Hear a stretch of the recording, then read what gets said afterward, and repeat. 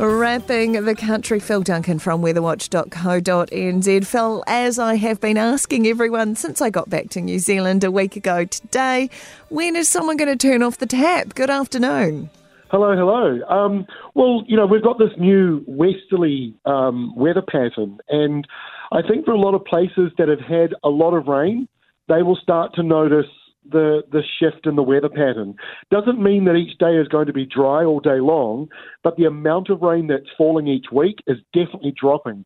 And so we're seeing a much more sort of spring-like weather pattern, which is connected to the developing El Nino, and that's why it's warmer than average today, and why for some people it feels like spring. Not saying that spring's arriving early, but it's a similar weather pattern when you've got El Nino forming and plenty of westerlies blowing across the country. So most of the rain this week is falling where it should be falling, and that's Fiordland.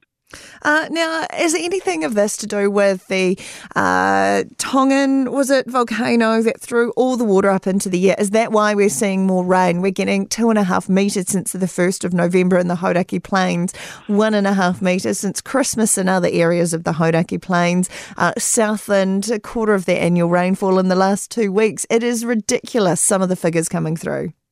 It's not related to the eruption, and I know there's a group of people that think it is, but actually a single low-pressure zone that moves through dumps more rain than that eruption put up into the atmosphere. So, we've seen just a normal low coming through producing far more rain. The Tongan eruption hasn't produced more rain in Tonga. It hasn't produced more rain in Australia or the Pacific Islands. It's just New Zealand.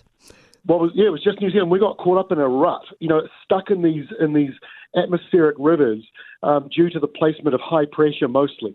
So that's been ruled out by NIWA. It's been ruled out by other scientists around the world. It did impact the weather briefly at the time that it erupted, but not now. So we're now seeing this El Nino weather pattern, which we've been hearing about all year. Well, it's getting closer to sort of finally being announced. We're seeing it not only being measured at the sea, but being measured in the atmosphere, and that's why we're seeing more high pressure over Australia and this big uptick in windy westerlies for New Zealand, which, even though we've got a low developing this weekend in the subtropics, still going to be westerly driven across the country really right through till we get into August. Now, you say we've got a low developing this weekend. How low are we talking? Is this snow for farmland? So we've got a cold front coming in on Wednesday to the lower South Island. This brings in rain to the west coast, mostly Fiordland, and a burst of windy nor'westers across the country. So again, next couple of days ahead are going to feel spring-like. But behind this cold front on Wednesday, obviously a southerly, and so temperatures will drop in the South Island.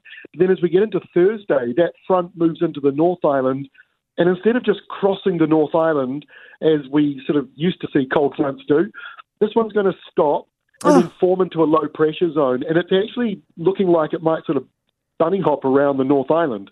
So while there might be a bit of rain, especially in the lower part of the North Island, the areas that are most saturated in the north and the east may be the ones that miss out on the worst of it. So some good news in there, even though it's still a messy pattern, and it should be messy because technically we're still in a neutral/chaotic weather pattern. We're not in El Nino just yet, not officially anyway. Honestly, I had to sigh, though, when you said it's going to stall, because that is what has caused some of the issues this year, is when weather systems have not moved through. Phil Duncan from weatherwatch.co.nz. Even though you didn't have anything really delightful for us in the forecast, we will forgive you. We'll chat to you again next Monday. Appreciate your time. Sounds good, and it could be a lot worse than what we're getting at the moment, considering we're smack bang in the middle of winter. There we go. There's a positive. Thanks, Phil. Cheers.